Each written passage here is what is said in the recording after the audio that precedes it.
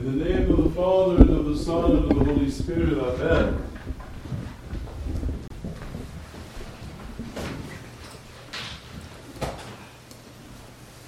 God comes to earth, and there is no room for him. God comes as a human person, and the community of human persons cannot receive him, and so he goes to an animal barn. God comes to earth, and immediately those who are responsible for his well-being as an infant are on the lam, running from the authorities and the bureaucracies and the military and the politicians. How else could it be? If God had come to the earth and been received with sweet smiles by everybody, then we could not say that the earth was sunk in sin. For us, some of the details of the Christmas story are shocking, and they should be shocking. But what is shocking about them is shocking about us.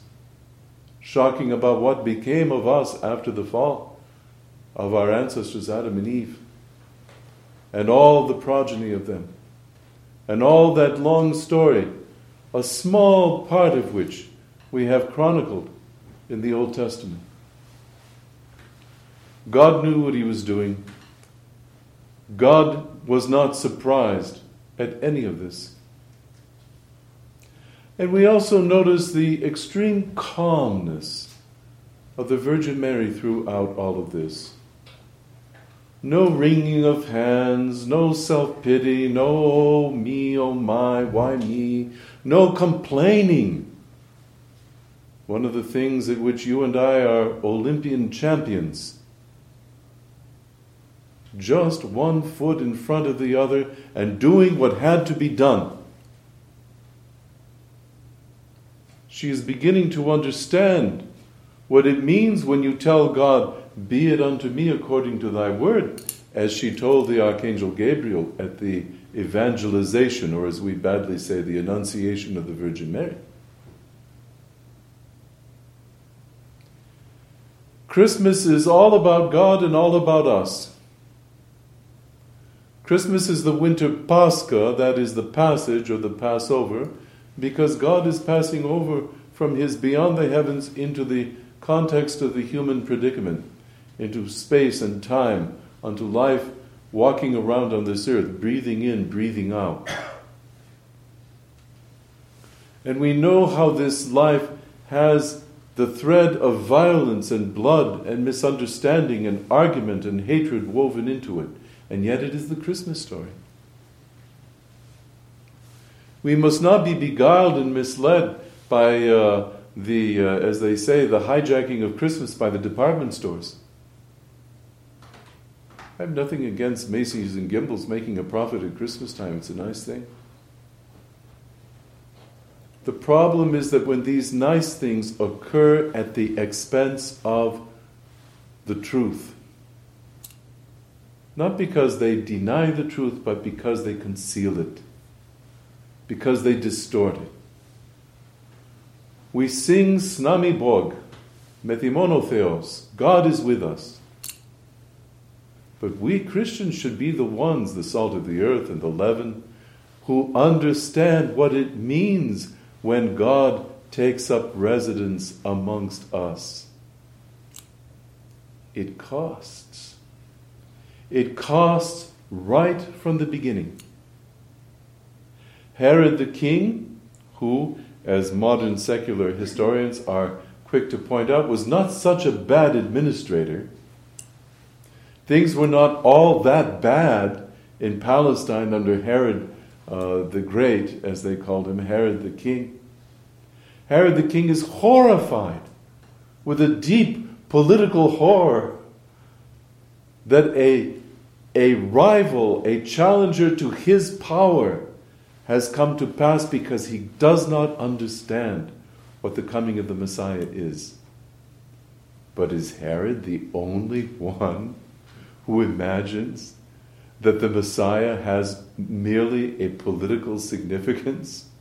Of course not. Even the holy apostles, who as they themselves will confess, we have given up all things to follow thee. are asking, Lord, now will you restore Israel? This story is like that onion that you unwrap and peel and peel and peel. It has so many dimensions. We don't want to let go of the singing and joy of the shepherds, or of the prostrations of the Magi kings of Persia who come with their gifts. All that must be noted duly by us. We must not let go of the rest of the story, as they say. Not so easy to hold Christmas all together in balance. But it is the winter Pascha. And just as the spring Pascha of the Lord's resurrection proceeds out of an act of violence and blood and killing, so too the winter Pascha. And that is the sad comment upon us who live out the further implications of the fall of Adam and Eve, when their own son, Cain, will murder their other son, Abel. The human story is not just this or not just that. It is this and it is that. The Old Testament, if we read it and study it and reread it, as we should be doing, Genesis and Exodus and all of that, the prophets, the judges, the Psalms, that we should be saturating ourselves with this. And then turning to one another on the basis of our scriptural saturation and encouraging and exhorting each other when the other one is faint-hearted or slipping back. Scripture itself suggests to us the enormous complexity of the human condition. And it is within that wide perspective that we look at our own self, our own day, our own relations with our spouses and our children and our parents and colleagues and fellow workers and students and all of that. We are not people without a context. We are not people who have to, like secular people and pagans today, reinvent themselves every other day. We have a context. We know who we are. We have roots and we know what soil they are in.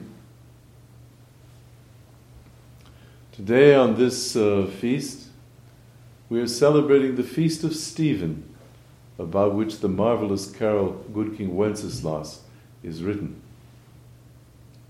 And Stephen continues the story of the march of Christianity. He is the proto-martyr, the first of them. And as the saying is, the blood of the martyrs is the seed of the church. He is one of the 7 deacons chosen by the holy apostles to wait on the tables, to take care of the domestic needs of the Christian community, because the apostles have other ministries that they cannot get to if they have to also be supervising the food service and the other details. And Stephen is a most remarkable man. The reader was reading that long, long epistle about the martyrdom of Stephen and his witness, the first great witness to Christ after the crucifixion and the resurrection. And what he says and what he knows and what he sees are remarkable to us. And we study this because it is so early. But this is a snapshot of what was on the mind of the first Christians. We sometimes think in our imaginations, what would it have been like if I had been there?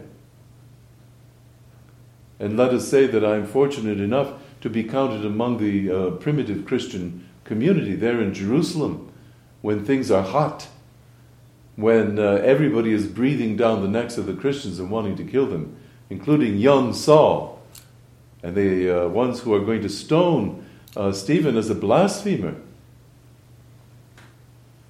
are laying their outer garments, this thing, next to his feet so people don't steal them, because they want to get a good swing with the rock so that they can kill this man who freely confesses that Christ is God. What else is blasphemy? The charge is right, by the way, from the standpoint of the Sanhedrin. They are blaspheming. They are saying that a person whom they consider a mere man is God. Blasphemy. So Stephen makes his witness, and they see his face. It is shining like the face of an angel. And Stephen gives up his spirit joyfully. And he is the head of the line of that long line of martyrs which for the next 300 years in the heartland of the Roman Empire, and for many, many more centuries outside in Persia and other places like that, but at the heart of the Roman Empire, for 300 years, men and women will be convincing their pagan neighbors that they're nuts, because they go to the arenas to be slaughtered by gladiators with horrible swords and tridents and all kinds of tools of the trade, or by wild beasts, to the cheering of a mob of hundreds, or in a big amphitheater, tens of thousands of pagans. And the Christians are the only ones who come in voluntarily. The others are all pulling against the chains, and they're spitting on the soldiers who are dragging them into the arena, and they're cursing them, and they're cursing the crowds with their voices and hand gestures, letting everybody know what they think of these spectacles. And the Christians come in walking peacefully and with smiles and blessing, and they are joyful.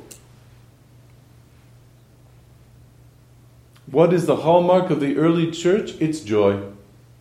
And it was precisely that joy under those circumstances that told the pagans, by the witness of their own eyes, their own experience, that Christians are all mentally deranged. If you want to be a Christian, you've got to be crazy.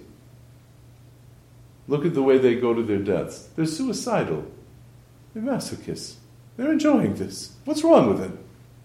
No decent pagan would do that. But the Christians know what is going on. The Christians understand the actual meaning of this horrible act of being put to death in the arena as part of a spectacle for the entertainment of a mob.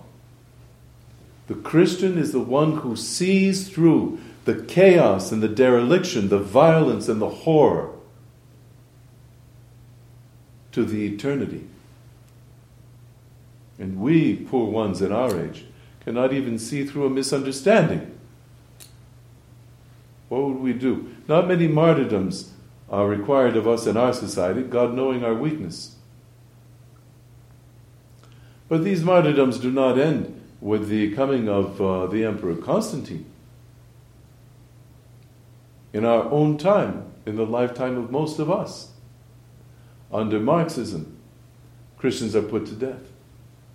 Christians are put to death as I am speaking in Sudan and elsewhere, in many other places. So martyrdom is a continuing factor in the phenomenon of Christianity. And we must not so distort the Christmas story that we can't bridge from the Christmas story to the reality. Saint Stephen is a great witness for us. We honor him. And we honor our Stephen, our acolyte, who's celebrating his name day. What a name day. What a patron saint. Through the prayers of Saint Stephen and of all the martyrs, may you and I be deepened in our faith. May we be rendered joyful in the face of adversity. And may we be given true understanding of the daily circumstances of our life, so that we see it in the light of eternity. Amen.